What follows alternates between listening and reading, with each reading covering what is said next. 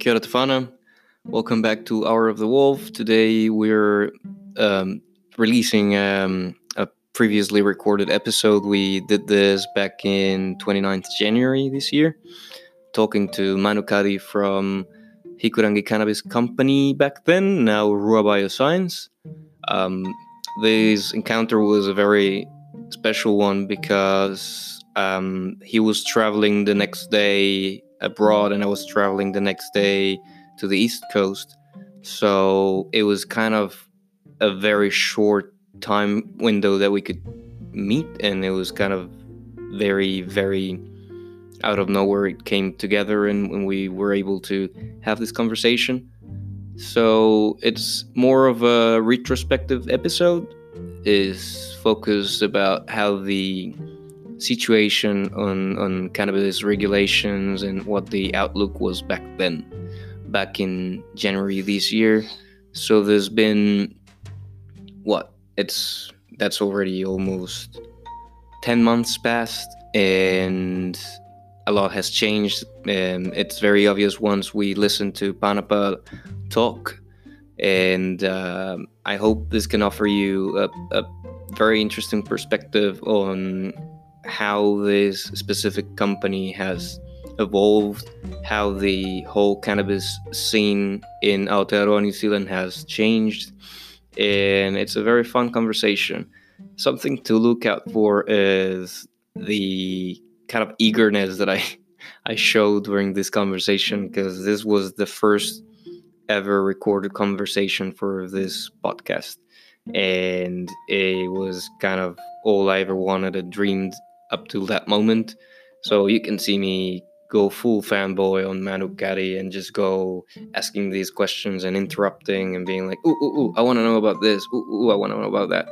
So I hope you can enjoy it as much as I did, and just while editing this episode I had so much fun and laughed at myself. So take it with a light heart and enjoy, and I'll catch up with you after the conversation.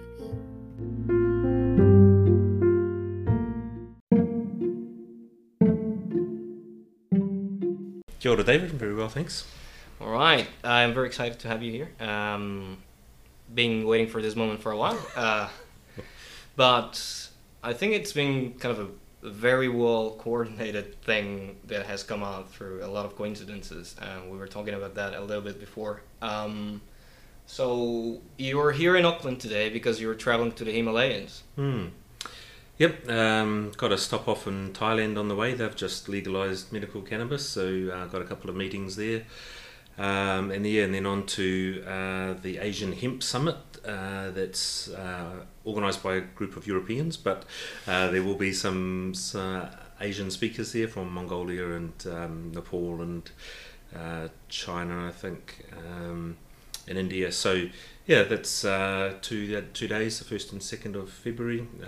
Quite excited about that and the opportunities there to talk about how hemp is evolving in Asia in terms of the market, but particularly my interest is in those landrace strains. You know, cannabis comes from the Himalayan region or across that sort of path from Asia through to Eastern Europe, and so really excited to be visiting some communities there with a local who is going to be working with us, and he is going to take me to his village and to a number of communities where cannabis just grows wild, you know, on the side of the road in the hills. And as a child he was treated with cannabis for a range of health conditions, and we're interested in, and particularly he's interested in, building the capabilities in his community to become partners or players in the global cannabis industry somehow. So we are talking about opportunities to build the capacity of the community to characterise what they've got there, to understand, to identify different strains or varieties or cultivars, chemovars, work with the university in Kathmandu to do some of that, and with our own researchers, and to really sort of to establish an organisation that's owned by the community there, similar to what we've done in Ruatoria, and to begin their research and development journey with the goal of, for us, I guess, is not only supporting them in that, but potentially an opportunity to partnership from one Indigenous community to another, sharing cannabis knowledge and expertise. So yeah, that's the exciting part, and also looking to go into northern India. And there's some of the states there have legalised hemp for industrial hemp for cultivation and production, mostly for food and fibre. And there's other parts of India where cannabis is being grown with some pretty impressive chemical profiles of the cannabinoids, and we're interested in, again, meeting with those communities and likewise helping them set up something to protect and look after the knowledge and the plants that they have available, that they own, that's their intellectual property, and then to discuss opportunities as we go down the track for partnerships in the long term. And of course, with the strains that are around the world, there's been, there's Strain Hunters as a TV program, or there's it's a profession now. Yeah. So there's the hippies and everyone sort of got. Yeah, and the next Indiana Jones is gonna be looking for weed. He's gonna go find the gold strain of the aliens. Every part of what you just described sounds amazing. There's so many potential things that you could achieve, and especially what you're saying is bringing that power back to the communities, and most of that power, well, from what I hear, comes from knowledge and how to approach the problem of becoming a legal company or a legal institution that produces medical cannabis with a face, out of just being a community that has used it just by default for millennia, right? And it's also really exciting to hear about cannabis growing widely, because, well, the first thing I think is the endless crossing that goes on between the plants that are just growing everywhere without anyone supervising. Hey, I want more THC, or I want more CBD, or oh, what is this new thing, CBG, and just how the plant really looks like when it's left alone, and what it produces. I think there might be a lot of knowledge to gain from that, especially since we've distorted this plant so much through our constant and incessant crossing. So good things ahead, huh? Yeah. While I'm there, our colleagues, the plant scientists, are off in South America, Paraguay, Uruguay, Colombia, and in Panama. Again, meeting. There's 4 Indigenous communities in Colombia that we're looking to partner with as well. So heard already in cannabis production, legal cannabis production there. So yeah, exciting times. Very excited about that. I actually have some family that might be involved in a couple of actually they're involved with people that are involved in cannabis production in Colombia. I've heard a lot of good things. Some people feel like they have a lot of stuff figured out, that they're really solid, and they're branching out, networking, and that's, I can see that everybody's doing that, especially in emerging markets. But before we talk more about the future, I want to know about the past 5-10 years of, like, what brought you here? Why are you here in my living room, man? You invited me. Look, Hikurangi started 2015. We a group of locals around Ruatoria got together. There's Hapu, which are the sub-tribes. 2012, we'd had the Ngāti Porou settled with the Crown around their treaty claims, and so the whānau Hapu started to be thinking more about development, less about getting that redress from the Crown, and what are we going to do with it, what are we going to do together. So there was these collectives that got together, very focused on things like education, cultural revitalisation of the language and so on, and environmental protection, trying to address some of the consequences of 100 years of farming and forestry and what's those industries have done for the land and the water. So that was the focus, and when we started talking about economic development, it was sort of the elephant in the room. Everyone knows that like, it's probably about 5% of the tribe that now remain in the tribal area, and everyone else is left to find work mostly and opportunities elsewhere. So economic development jobs is the big need, but we're all sort of struggling with what could we do as people with nothing really, but some ideas and some commitment to try and create something. So we looked at what resources were available, the natural resources of the land, and the water, and the people. The land is about a quarter of it's covered with kānuka and manuka, what people have called scrub, but now see some real economic opportunity in the honey industry and more so oil. How long has that been going on, manuka? 15, 20 years. Really young. Very young, yeah. And on the coast, very little of it has been owned and controlled by the locals. It's mostly been outside companies. Manuka honey was always seen as a really low grade honey that no one was really interested in. It got stuck in the machines, and beekeepers tried to avoid it. Then they found this awesome sort of healing properties in it, and all of a sudden it became a really hot property, and the so beehives. It's like cannabis in a way. Yeah. Because right now no one in New Zealand wants to touch it. No one with money wants to touch it, but just wait 10 years. I don't think we have to even wait that long. Wait 3 years. So native plants was a focus, organisms including shellfish and things, and we looked at what could be high value. So we're not just producing a commodity, but we're building IP and intellectual property that can be owned locally and using local resources. So we put a little bit of money into research around kānuka oil extracts, and partnered up with a company that had done quite a lot around the kānuka honey, and from that it got us into things like medical research and proving that something does what you think it does. So we've made these connections, and so that set us up quite well for cannabis. When it came along a couple of years later, so end of 2016, someone said to us, have you thought about growing hemp as a industrial crop?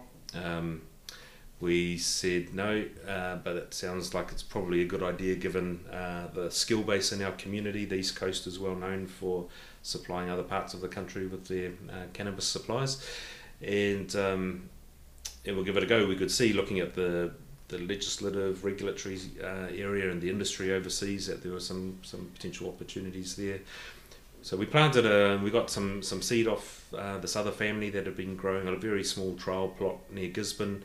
They gave us a bunch of their seed when we got a license, and we did our first crop. When we put that crop down, we didn't know what we were going to use it for. When we applied for our license, you have to say what you're going to use it for, and I can't remember the exact details, but it was pretty vague. We really weren't sure. By the time the 3-4 months of that crop growing, we did our homework and worked out that medicinal cannabis was where we really wanted to focus. That fibre was probably the lowest value product that you could derive from what we were growing.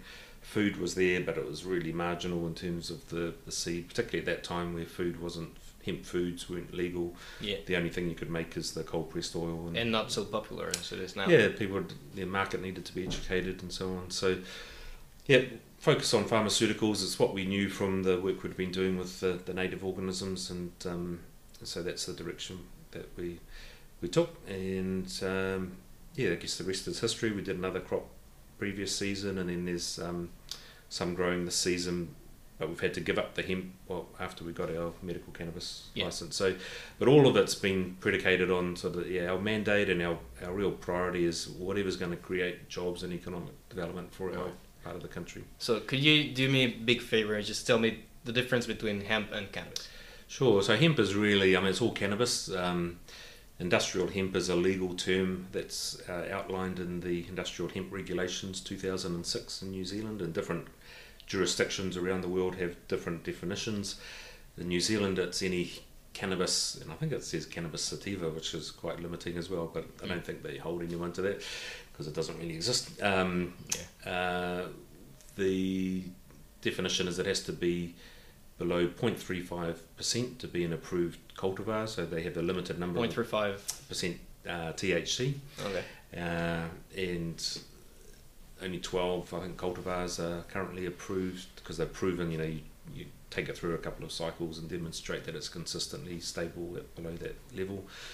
So there's no phenotypes that bring out 20% THC. That's right. Yeah, but again, the testing regime in New Zealand is pretty relaxed and open to abuse potentially. If people wanted to be selective in what they sent off for testing, they could. It's not like the auditors come out and pick the plants from your crop. You can send them whatever samples you want.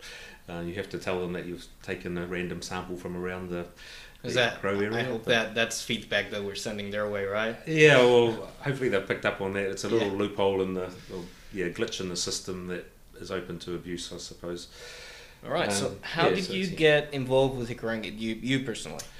So I was part of these hapu discussions, and then myself and a couple of others, or pretty much one other mate, Panapa, we decided to organise some community events. We brought some scientists into the community and had a couple of public meetings.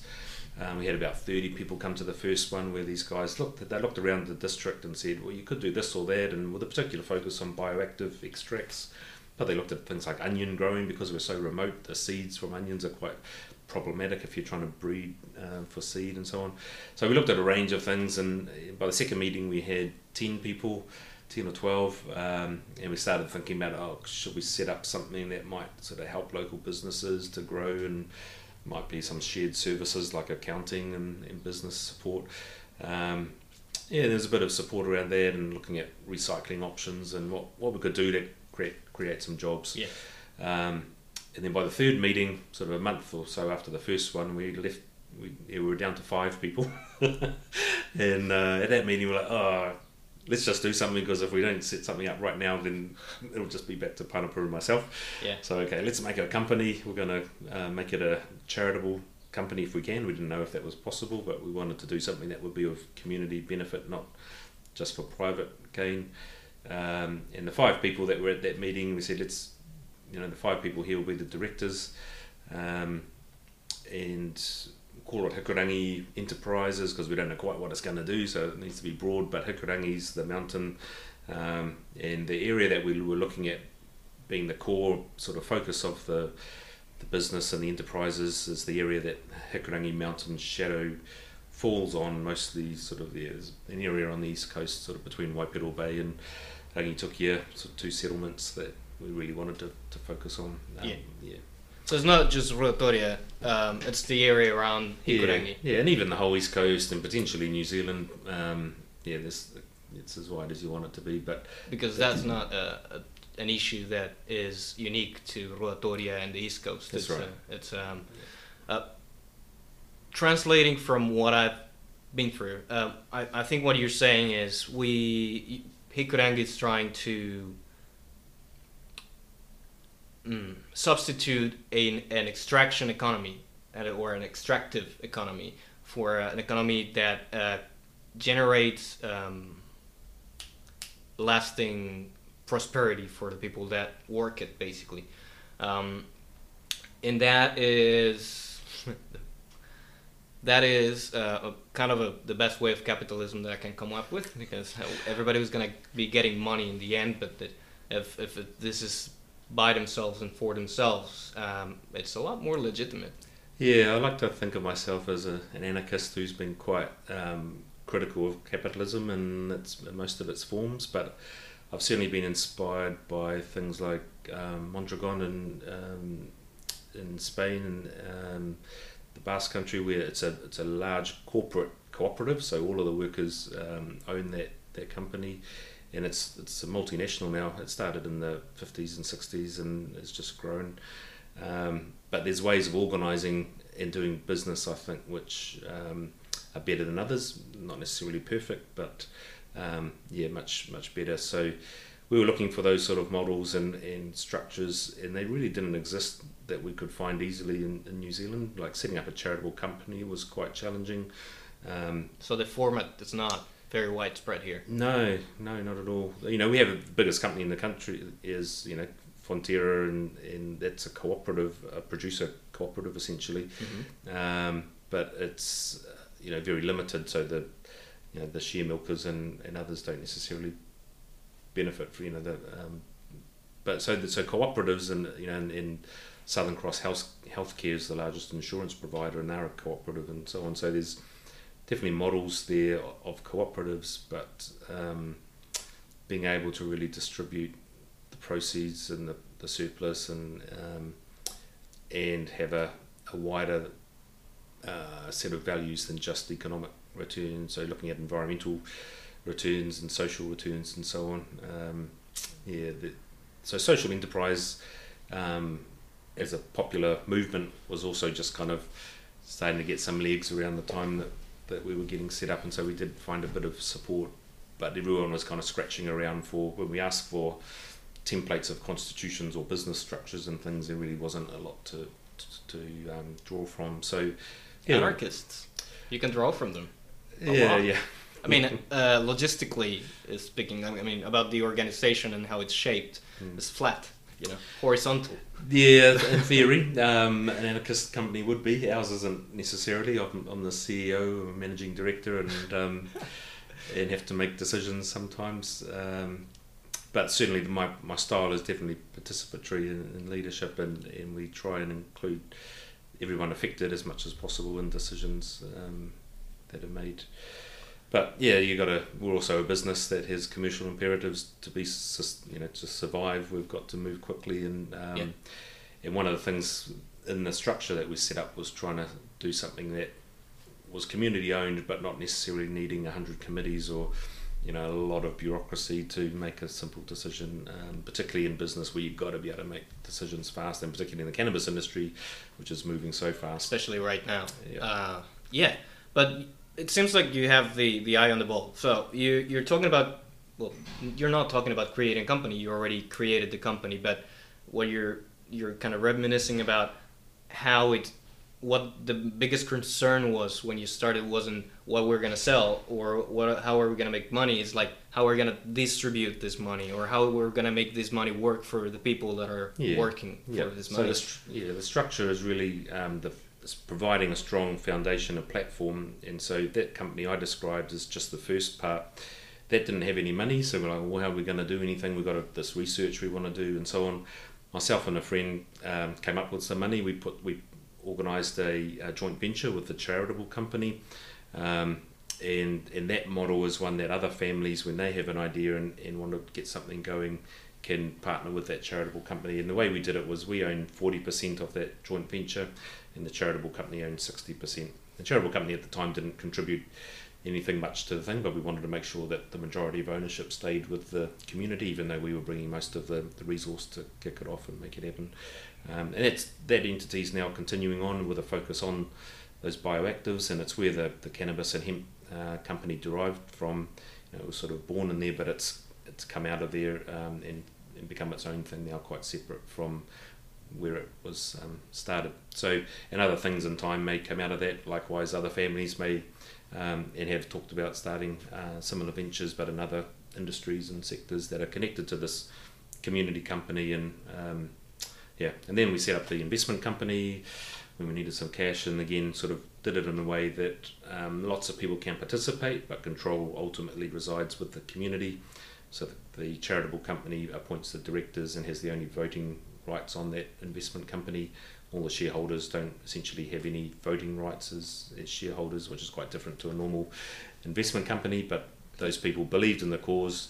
They wanted to support what we're trying to do, and now so there's 1,500 people who put in $2.5 million on the basis that they'd have no control over their funds, but they wanted to see what we were doing happen, and they'll get some benefit down the track if and when there's a dividend.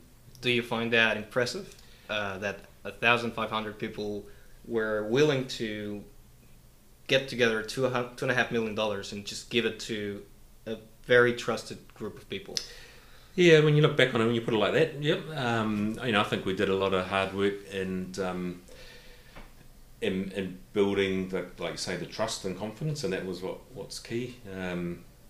And so that wasn't in some ways it was a quick process. In other ways, we took the community on a journey with us, and to begin with, there were a lot of knockers and people that are cynical and and critical. Still are. And still are. And you know, many of them our own family members and so on.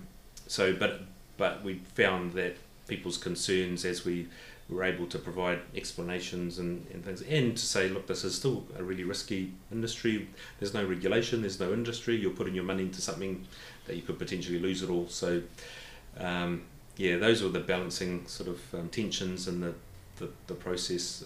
But yeah, super happy that people had that level of confidence in us. We didn't know where it was going to go. So the way it works out basically is, let's say Hikurangi is hugely successful. Best wishes. So that's what I would like to see. And then how's that decision making only being relegated to a few people gonna affect it in the long run? So how is that something that concerns you, that it might get separated from the people that built it or owns it, and then it's gonna kind of become one of the same? Yeah, that's certainly a risk. We've built into the shareholding arrangement. So yeah, again, there's a number of entities involved. So the investment that came in through the crowdfunding, as I said, we set up an investment vehicle that holds those funds, that has a board that's independent of the cannabis company. They co-invested with the company that founded the cannabis venture, and together they formed the cannabis company and 100% own that between those two entities. So, the reason we did that was to make that cannabis company more attractive for private, other institutional investors who didn't want to have to deal with 1,500 shareholders, or even necessarily the investment company. They just wanted one partner that they were joining with. And so we did that. That structure was attractive to a couple of institutional investors, or we had 20, I think, expressions of interest from KiwiSaver fund managers to offshore companies and some New Zealand natural health product companies, and a range of high net worth individuals and families. And so the structure worked for them, and that's what we saw we needed. We weren't going to be able to raise all the money we needed from the crowd because there's a $2 million cap in New Zealand on every 12 months for a crowd fund. Okay. So we knew we were going to have to find some more funds. We weren't going to be able to borrow it because we had no revenue, and lenders usually want to see some income before they'll, and particularly given that we didn't have a license at the time, we didn't have legislation that would enable the business to exist. So it's an uphill battle all the time. Yeah, and that's a huge risk that those investors were prepared to take, both the crowdfunding investors and the institutional investors that came on. So the way we've been able to structure the company at the moment, the cannabis company, is to protect local interests, but it doesn't give full control to locals. That wasn't going to happen if we wanted someone else's money. They don't part with $7 million, and just there's not that much trust and confidence, particularly for people that haven't run a business anywhere near that size before. So, yeah. Absolutely. So so what you develop is more of a kind of a fail-safe process to reaching a balance between the community getting their interests met, and then the company and the other non-community investors to also get what they're expecting to get. Yeah, and so the mechanisms in there mean that nobody can sell anything off without the others agreeing to it.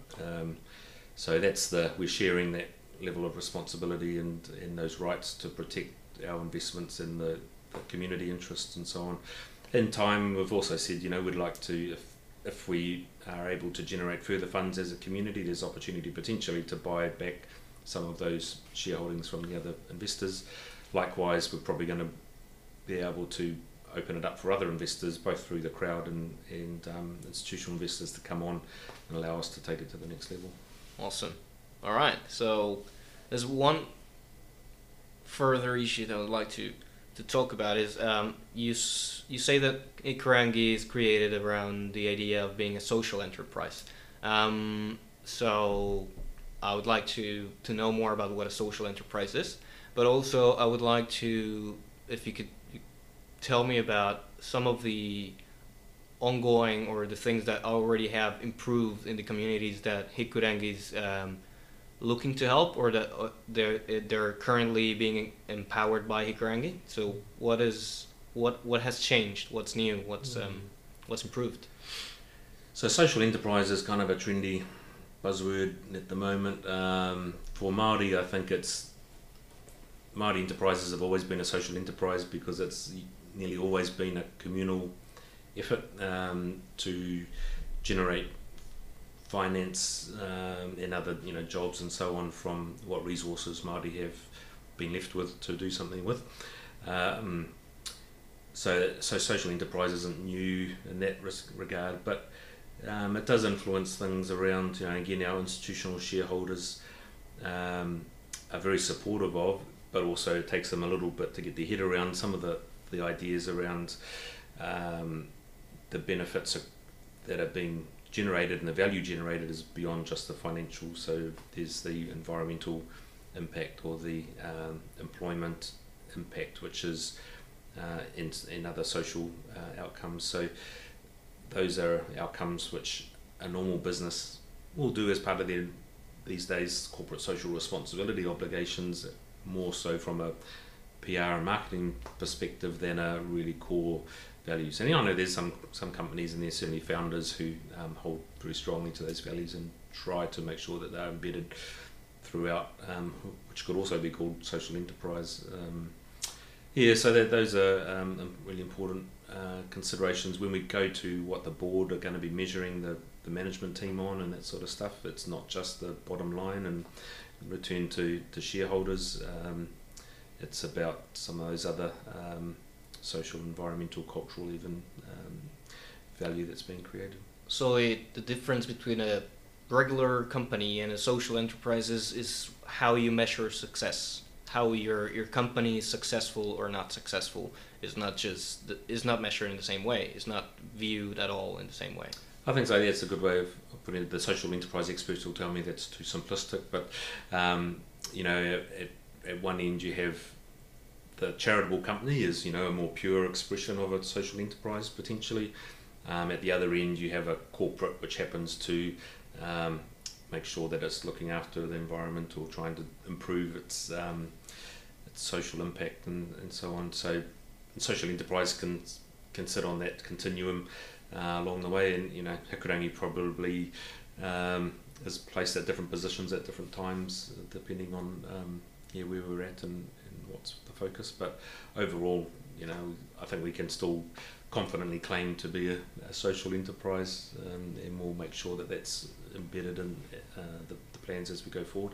In terms of the local benefits derived to date, they've been very limited, and there's certainly concern and probably some criticism in the community that we're not moving fast enough and creating jobs, and certainly we held out that jobs would be created, and we've made 3, 4, 5 permanent jobs in Ruatoria at the moment. There's 20 something people working in Gisborne for us, collectively sort of equivalent to about 10 full-time positions. They're very modest jobs created so far, but again, we're not earning any revenue yet. We're burning through the investors' cash and need to spend that wisely, and we're moving as quickly as we can to create jobs in the regulatory context that we exist within at present. But the people that are currently occupying these roles or kind of manning these posts, how's their outlook looking? Has that been an impact that you could be kind of proud of? Yeah, certainly. I think there's jobs that have been created not only within the company but in things like the courses that have been run through the local polytech. That's hemp cultivation connected to the company that we helped set up. Those have created employment for tutors and for people that hadn't been tutors before and so on. So there's new work experience and income opportunities that are sort of the flow-on effects of what we've been doing in the wider community. And the people that have worked genuinely appreciated and are grateful for the opportunity to work in an industry that they love and hope that will grow. And we are optimistic and can see the job creation happening quite quickly as we get into revenue. Lots of positives and hope still within the people that we've employed and in the wider community. I'm very glad to hear that. There's a lot of expectations coming from New Zealand in general, I think, towards Hikurangi and what comes out of the East Coast. That's something I'm looking forward to. But I know, like, by just looking at the Facebook community that I look at every day, the level of involvement grows every day. Every time that someone posts something online, or there's a conversation starting from these kind of social media interactions, there's a little bit more given by the people that are talking. It's I can see that this person came once and said something really cynical and something kind of harmful to the conversation, and then this person saw that the conversation just kept going. It didn't matter that he threw a rock at it. The conversation just kept going, and then this person comes back with a little bit more information, and sometimes maybe it makes a little bit more sense this time, and then they can actually engage in the conversation, and I've seen changes in the way I see things, the way other people see things. I've had people being a bit passionate about their views towards me, and it's been amazing because one of them, I remember, they told me, "Do you even understand what Hikurangi is offering? Like what their model is? Do you know anything about the Maori production system or scheme that they're proposing?" And I realized, well, I can grasp the concept, but I don't know the specifics. I don't know the history. I don't know all of that. And this person is absolutely right to check me on that, because I'm saying, hey, I support these people, but I should, and everybody that should have a very deep knowledge of what they're actually supporting. But thankfully, a lot of people that I see online, I see on Facebook, Twitter, everywhere, they actually do their homework and they know, and they're mostly patients that have years and years of experience treating their pain and their anxiety and their lack of sleep and appetite and all of that by themselves, and they're not taking rubbish from anyone else. And they're actually quite passionate about the subject because it's saved their lives, and they have a very good kind of a focus. They don't go attacking the people that attack them. They just say, hey, just listen to this. I'm telling you that this happened to me personally. This is not a friend of a friend of a friend. This is to me that happened, and I can show you the photos if you want, like before and after and stuff. And that is what this is all about. That is what Green Fairy Project wants to do, is make that conversation more accessible to everyone. And so I'm very glad that you're my first guest. I was recording the first episode the other day, and I was very kind of excited to announce my guests, and I'm like, I gotta tell these guys that Manu Caddie is coming, and we're actually gonna have a real conversation about cannabis, because everybody needs it. Everybody needs something to channel all of that. What's the word? Uncertainty. All of that, all of the doubts, all of the questions, all of the fears, and then I'm talking both sides of the aisle, both from the pro-cannabis movement and the against cannabis, or be safe with cannabis movement. They are both entitled to the same kind of access to this information, and I believe you are one of the people that are in a position to give some of this information because of your work or your involvement in the industry. But we have doctors and advocates and patients and politicians, and everyone should be involved in this. So I've only been here in this country for 3 years. Not even. I'm gonna be 3 years soon, and I have a sort of clear picture of what's going on in cannabis here in New Zealand, but I would like to paint a clearer picture, kind of a place where we can all start from to talk about what's going on.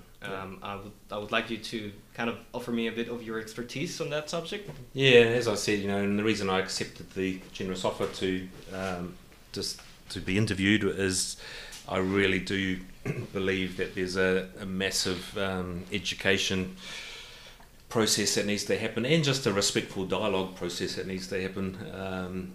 That we can, and I've really appreciated listening to some of the podcasts overseas and the interactions and the sustained sort of. You don't necessarily want to read a long paper or whatever, and I just think there's a real place for some independent perspective that's not owned by one of the companies or by government or by an activist organisation that can provide a bit of considered, balanced,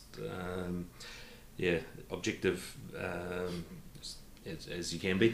Yes, absolutely. I can't really claim to be objective completely because I am a patient that it's using it. Yeah. So I'm absolutely for cannabis. I think that it should grow as it grows in the Himalayas. I think that I should just be able to go outside to my backyard and pick it up and not even care about where it came from that much, because I know it's back there. Or my neighbor has some that he's got some left from the last crop, and I couldn't get around to growing anything this year, so I can grab it from them and I trust them.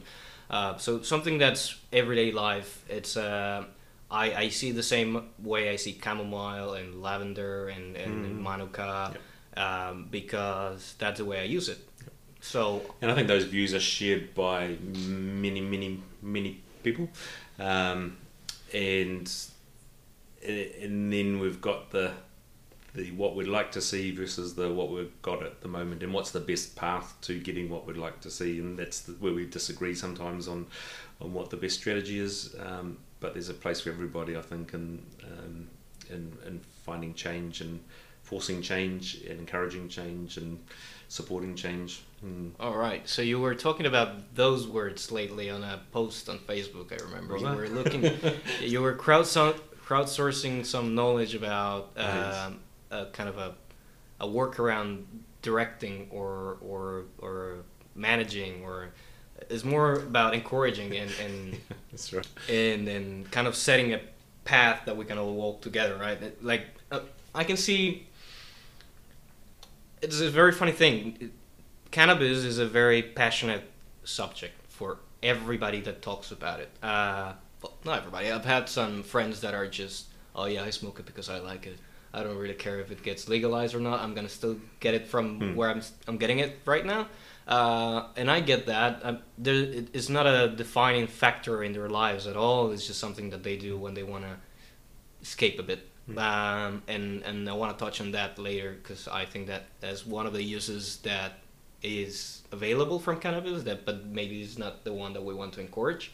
But the people that are actually getting the most out of cannabis are really passionate about it. And then the people that are kind of risking the most if cannabis gets legalized are really passionate about not getting it legalized. And you can understand why both are so committed to their own views. There's people that rely on drugs as their policy maker, and how they engage the public and how they get their votes. So we get politicians that are very engaged on blocking cannabis because it doesn't fit their agenda very well. That's what I'm seeing from my point of view out of my window. And then we get these people that are just patients, literally patients just waiting for the government to come through with what they need. It's not something that they've been asking about it for decades, right? We've been all asking about cannabis being legalized since it stopped being legal. But it's more than that they need it, more than what we want to kind of force it into society. No, it's just something that we need to have legal and safe access to. not something that we want people smoking outside of schools. That's not kind of the view that we're all having in our heads when we say, "Oh yeah, legalize cannabis." So, what is the situation for patients and potential patients right now in New Zealand? So, I know about my situation as a patient, but any other person that needs or could be benefiting from access to cannabis, what's their situation right now?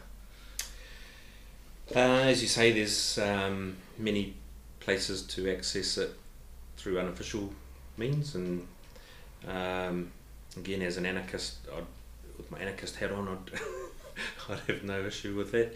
As a license holder of a medicinal cannabis license, I'd have to probably, I don't know, I don't think they'd be able to take the license off me if I encouraged it. It's not breaking the law to encourage someone else to do that, I don't think.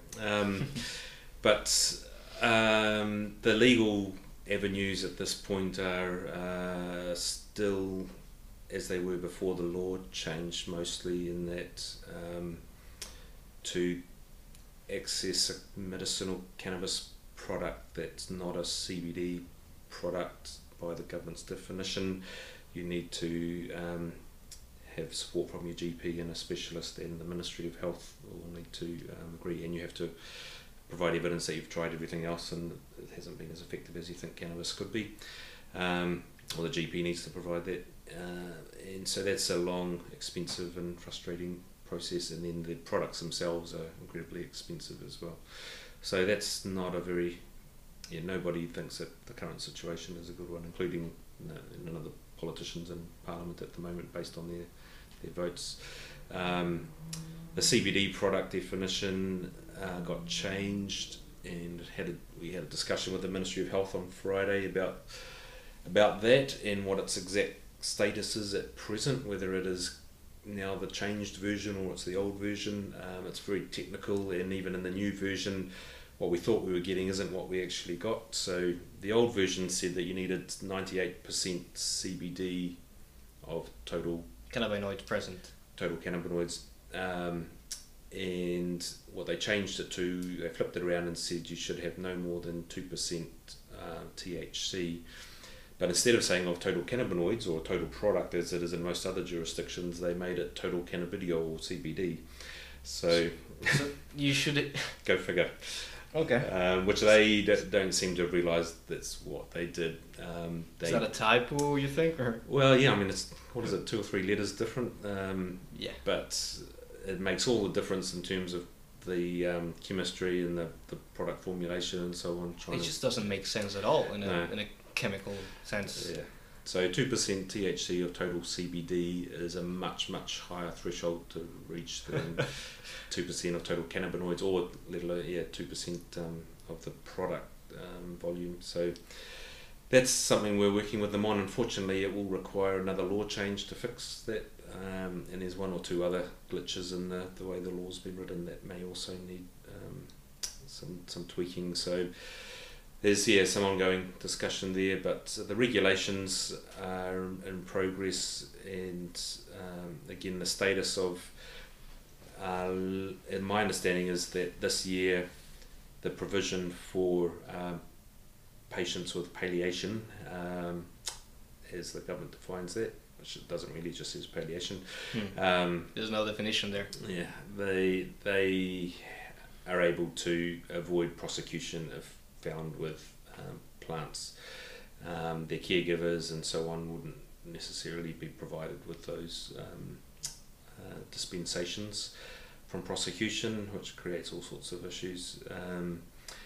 And the government's view is that that's a temporary arrangement until the new scheme is in place. And there's a lot of misunderstanding, I think, in the media about that provision, where there was some sort of implied or explicitly claimed suggestion that only people with palliation will ever be eligible. They'll be the ones who are eligible forever, and no one else will be. But that's not at all what the law or the intent of the legislation is. And talking to the officials, it's basically any condition that a GP and patient believe cannabis can help will be an eligible condition. So that's the thinking at the moment.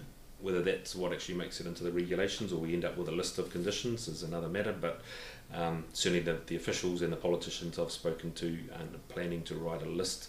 It may come, the GPs Association or the specialist medical professionals may say actually it's safer if you start with a list. I actually have a list. I do. It's not hard. Yeah. You go online, you look for a research paper, and then you find all of the possible medical applications that cannabis could have that are being researched right now. What would be better is a list of all the effects or all health conditions in total. Yeah. Because I mean, make that the list. What I'm building to is if you read these articles, which a lot of journalists and politicians haven't read quite clearly, because that just solves so many questions. If you actually go to the source of the knowledge, you can clarify a lot of things. So I got a bunch of articles that I could recommend to any people interested, but I'm gonna talk about this one that lists all of the potential therapeutic applications of cannabis, and that goes from anti-inflammatory properties to even antihistamine, I think.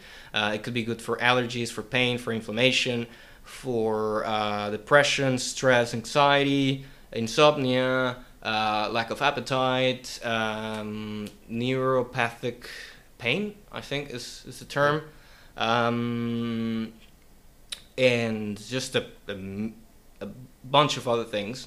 And then if you really want to look at cannabis as something that's treating symptoms and not curing any diseases, because effectively it doesn't really cure many illnesses. It just treats them a lot better than a lot of the pharmaceutical drugs that we're getting, with fewer side effects and not so severe side effects.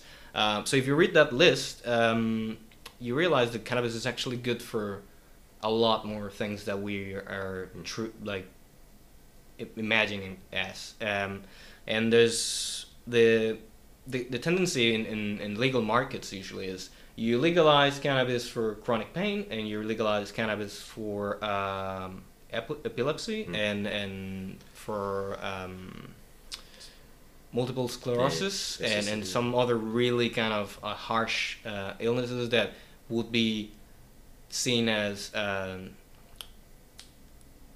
incompassionate not to include in the list, and then the list just keeps growing and growing and growing because it organically does so. Because people are gonna keep coming and saying, hey, this is good for this, let me use it because I'm already using it, I've been using it for 10 years, so just give me the legal access that I need to grow it. Or because that's something that really admire from a lot of the people here in New Zealand that use cannabis is that they grow their own. A lot of them, mainly those that are actually physically capable of doing it, but that is something that you don't really see much outside of New Zealand. If you see the US, the legal markets there, people are not so engaging in providing their own medicine.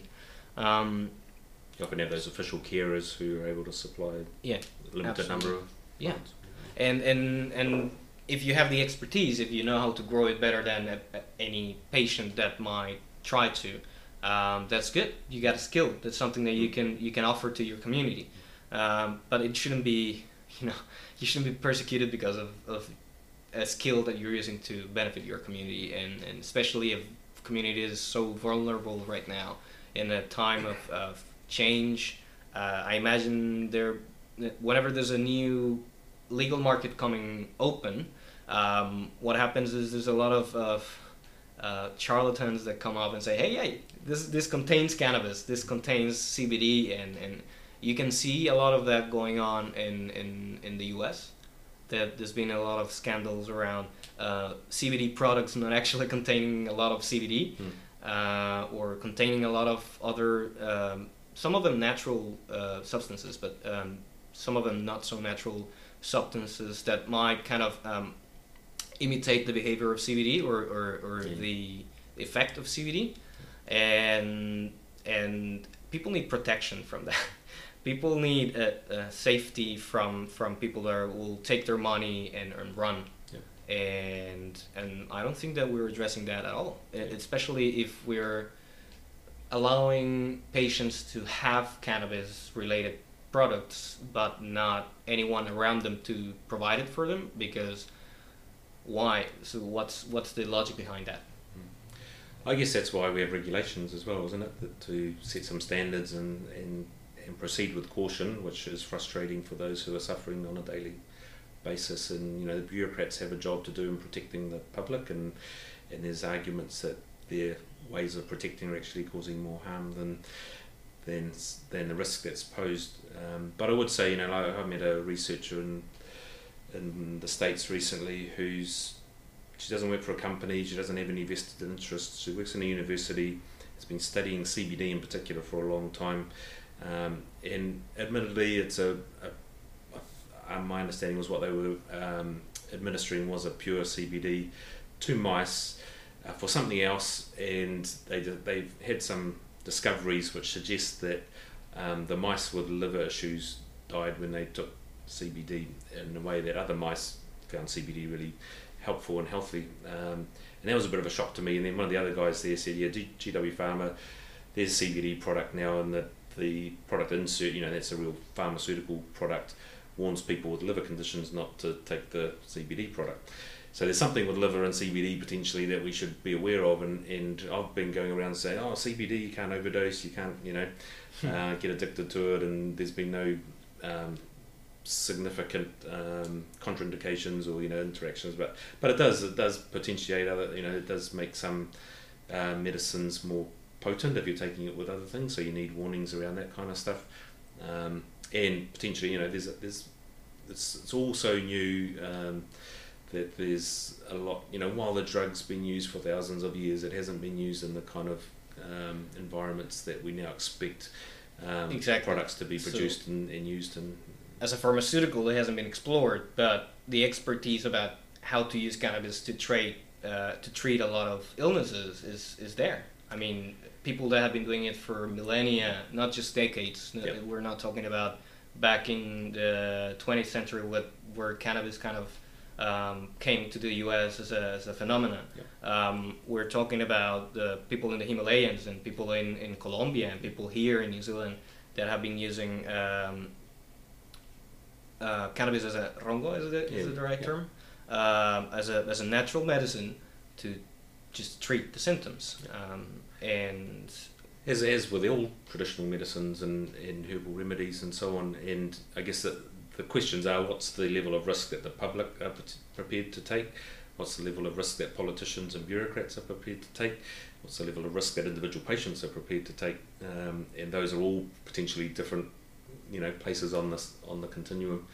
And you know, it's that's where we have the tension, I guess, in the debate around what's acceptable, and everybody's got to push their line. Unfortunately, some people have more power in those conversations and situations than others in terms of the ability to lock people up. Or do you believe that as an anarchist?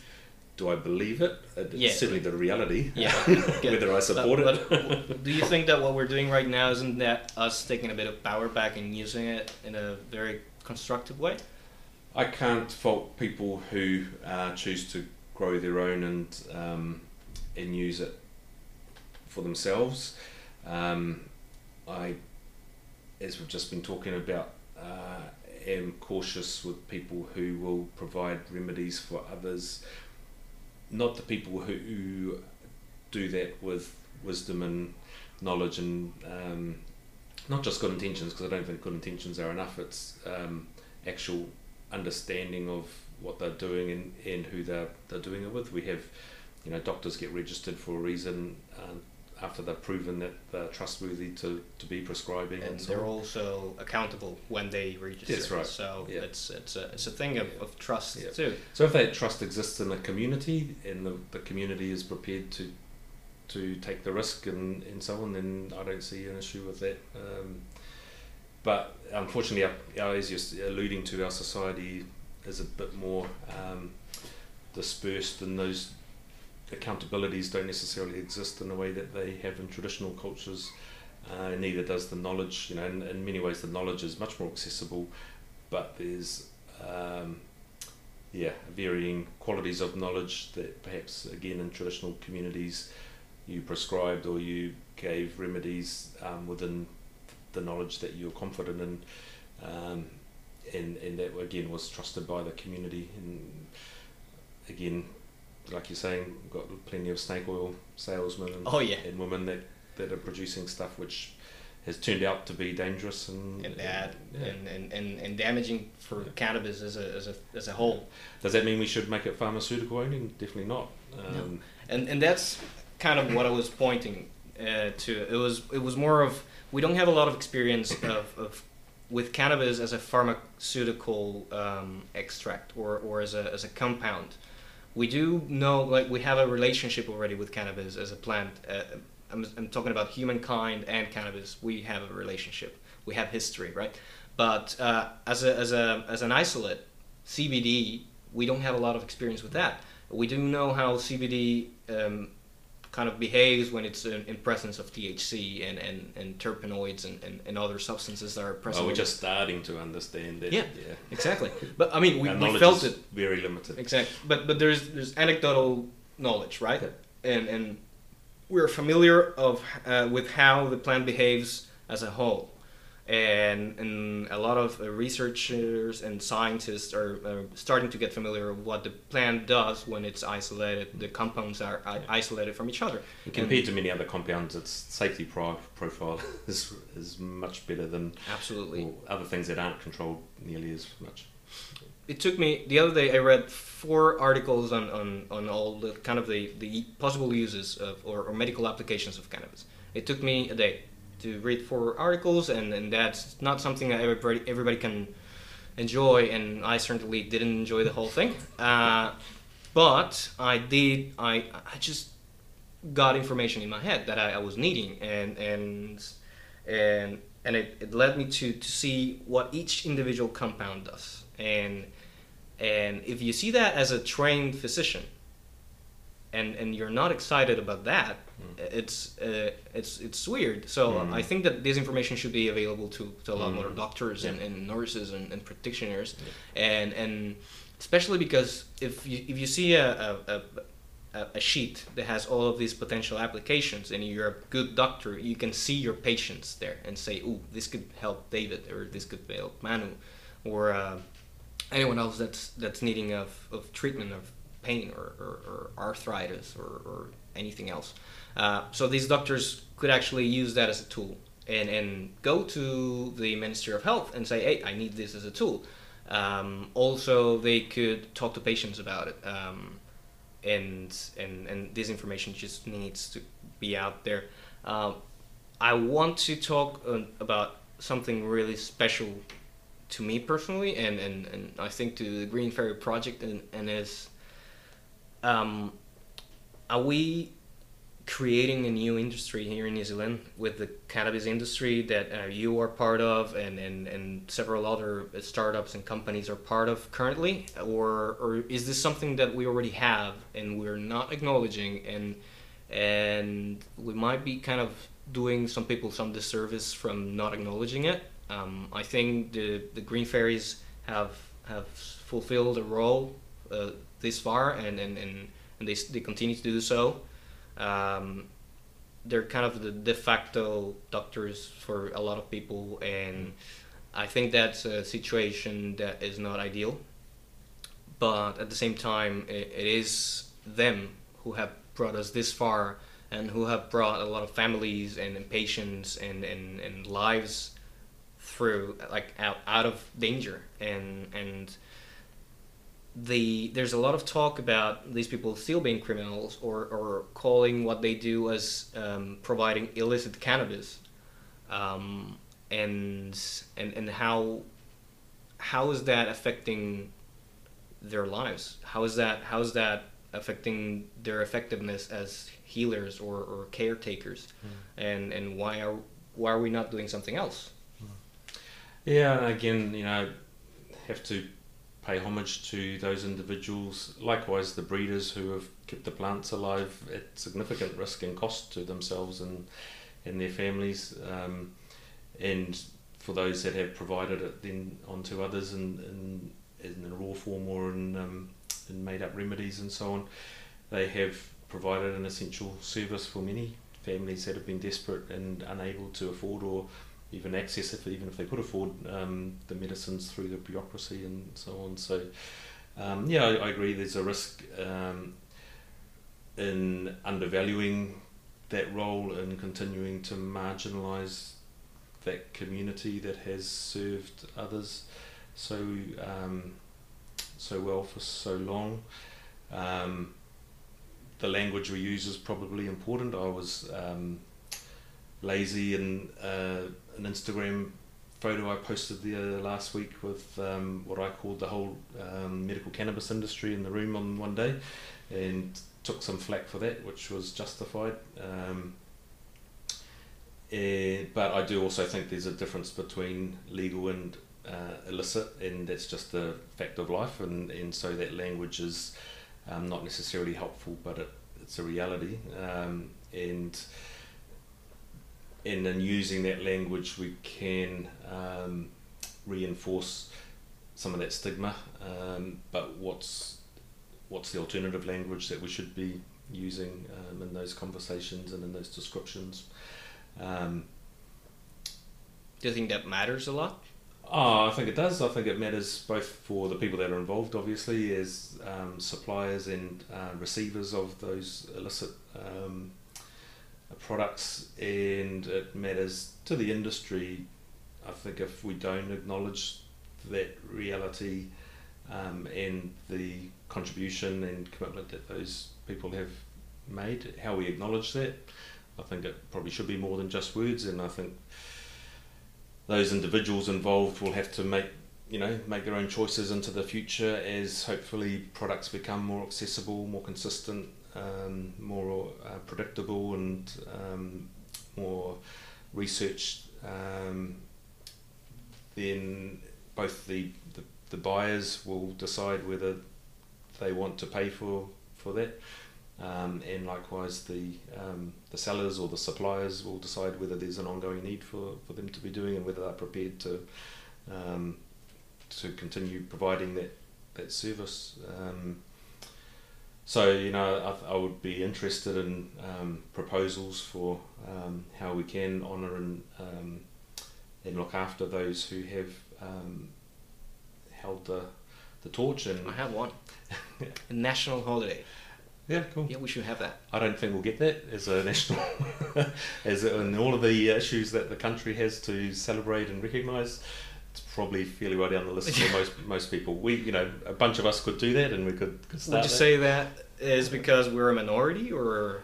Yeah, I just don't think it's on most people's radar as a super important thing. It's a small group of people that have helped a small group of people, and compared to looking at what the campaigns over decades for just the New Zealand wars, holiday has been still not one. And so go for it if you think that's the best way to celebrate them. I think there might be other ways, like opportunities for including them in the regulated market, how that happens, the amnesties and so on, giving jobs to those that want them in the industry, that's paid employment based on their expertise, and giving them royalties for formulations and so on that they bring, scholarships and research institutes and so on to really kind of help them accelerate the level of evidence base to the products that they like developed. That one. And there's probably a bunch of others. I haven't put a lot of time and energy into it, but if those people wanted to, and yourself, think about a bunch of opportunities, I'm personally open to those, and I think the regulators, maybe, the politicians, maybe. Again, I think the story needs to be told, and it has been to a limited degree in the media, but I suspect the majority of New Zealanders still see green fairies as breaking the law and being bad people because of it, rather than good people helping sick people, which is what they are. Sometimes themselves too, because sometimes it's the sickest of the green fairies that actually put a lot more effort into it to help other people. I mean, because if you're knowingly dying, you might just do a little bit extra for the people that are remaining, right? So this is bringing us slowly to the juicier bits of the conversation as I'd like to see it. So I come from Colombia, and in Colombia I was forced to leave my home and relocate because of the violence that was going on there. And then going to another city, I was forced to come here and relocate again. And that war is still going on in Colombia, and judging by the actions from the current government, it just will keep going on for a number of years, and that is something that I have to deal with every day. But there's another war that a lot of people don't acknowledge at all, and it's the war on drugs, which is related to the war in Colombia. Yeah, it's absolutely. I think the war on drugs inflamed the civil war that we've had going on in Colombia for the last 60 years, and in such a way because both of the biggest actors on the conflict, who were the guerrillas and the paramilitary, got their hands in a lot of illicit money that came from the U.S. And Europe, and then they ended up just building bigger bombs and getting bigger guns and getting mercenaries to come train them from Israel and stuff like that. That was a lot of fun for a lot of people, but it's a lot of people are not so fortunate to have come out on top. And I think patients here in New Zealand and green fairies here in New Zealand and in general drug users here in New Zealand have suffered some of the same consequences. I'm not going to say it's the same as it is in Colombia, thankfully not, but I think that there's a need of reparation, at least in a symbolic way. And I think it's a worldwide need, not just Colombia, not just New Zealand or the US. It's just the war on drugs has been used to push down a lot of good people and it cause a lot of pain and death and displacement in my case. And I don't see much talk around that subject here in New Zealand. I see a lot of talk about getting a sensible, well-informed cannabis drug policy, and that's great. That's what we need, but we also need to acknowledge all of the harm that's been done by this government and all of the governments worldwide, and how necessary that is for actually moving forward. Yep. I see also in Facebook a lot of people that are naturally distrustful of anyone that comes to talk to them about cannabis. Like, we don't want big corporate here, we don't want big pharma here, we don't want big money involved, get out of here, fuck you, etc., etc. And it's really weird for me to see those reactions from the same people that are having all of those meaningful conversations I talked to you about. But I think that these reactions, and this is a basic human thing, is they're coming from pain, from a place of wounds not healed, and a lot of mistreatment, a lot of persecution, a lot of trauma. I wouldn't be surprised if a lot of green fairies have PTSD from being just always on the run. Why aren't we talking about this much? I think part of it's a progressive situation where, if you look at what's happened in the States, where in North America, where it has been legalized. After that, you get the amnesty, like the clean slate policy. Yeah. So convictions get expunged and so on. But so I just think it's going to happen but New Zealand's not quite ready for that conversation yet. We've still got to get over the line with legal, and just medical's just got there, and we've got this whole conversation around legal, and I think that will be part of that conversation, and we'll see what the provisions of that bill are when it comes out this year. Whether they're prepared to include that at this point or not. It sounds like they're prepared to include grow your own and things, and their sort of natural justice would say that people that have grown their own in the past, if it was illegal, is now illegal, should have those convictions wiped, definitely as a minimum.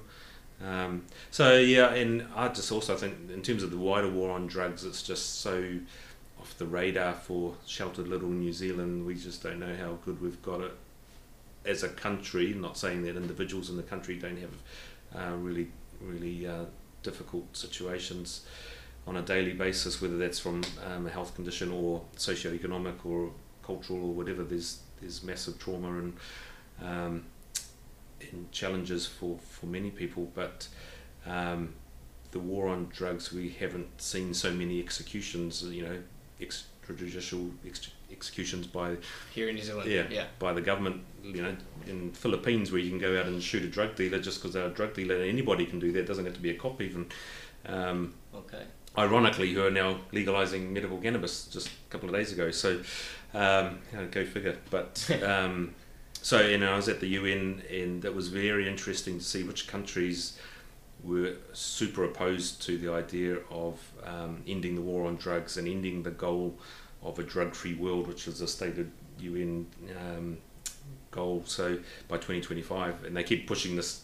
So again, it's a perpetual war on drugs. So they had a set date? Yeah, which was 2016 or 18 originally. Oh, they failed. Yeah, and then it moved to 2020, then it was 2025, and now at the last meeting it's 2030, so it's just going to continue. But there are those states that are also pushing back and saying this is a failed policy, it's not working, look at the evidence, this is completely unjust, you're breaching human rights on a daily basis, and using that war on drugs as an excuse to cause all sorts of other human rights violations. So, but New Zealand's just quite removed from most of that stuff. It's so it's not really on our radar on a day-to-day basis for those green furies for cannabis growers. They know what the war on drugs is all about, and we see the helicopters flying over our house and around our around the paddocks, and that, let alone the arrests and the taking of not just people's income but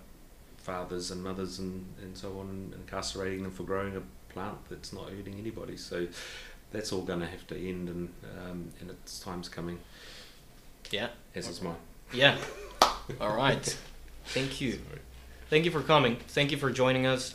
You've brought us a lot of new knowledge, and or just the insight that you can provide for us it's amazing to be able to pick your head just a bit, and hopefully we'll continue to do so in the future.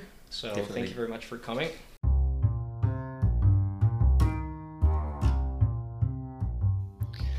There we go. That was Manu Caddie from Rua Bioscience, formerly Hikurangi Cannabis Company. That was a very fun and just interesting and full of perspective and knowledge conversation. Like I really had a very good time meeting with him. We had to cut it short for basically timing issues.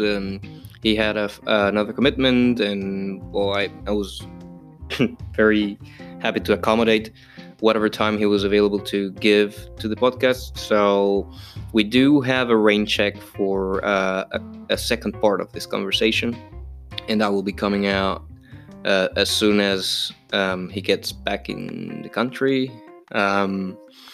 That should be within the next month.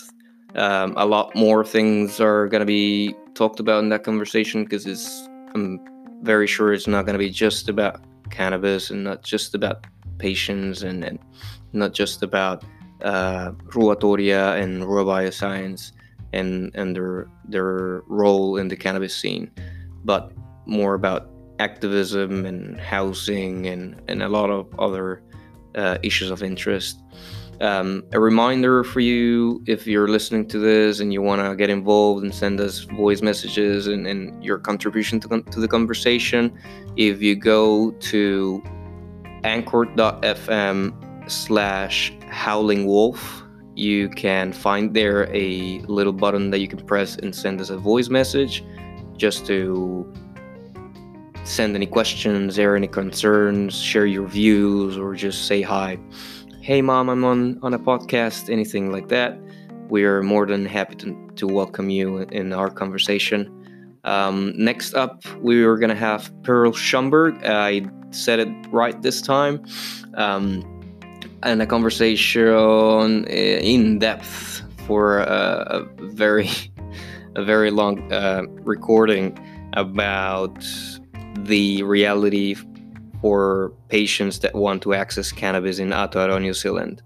And this one is a doozy. So keep your eyes peeled for the new podcast coming up later this week. And I hope you have a lovely morning, afternoon, or night, whatever time you're listening to this. I hope it catches you at the right time. So take care, and I'll see you next time.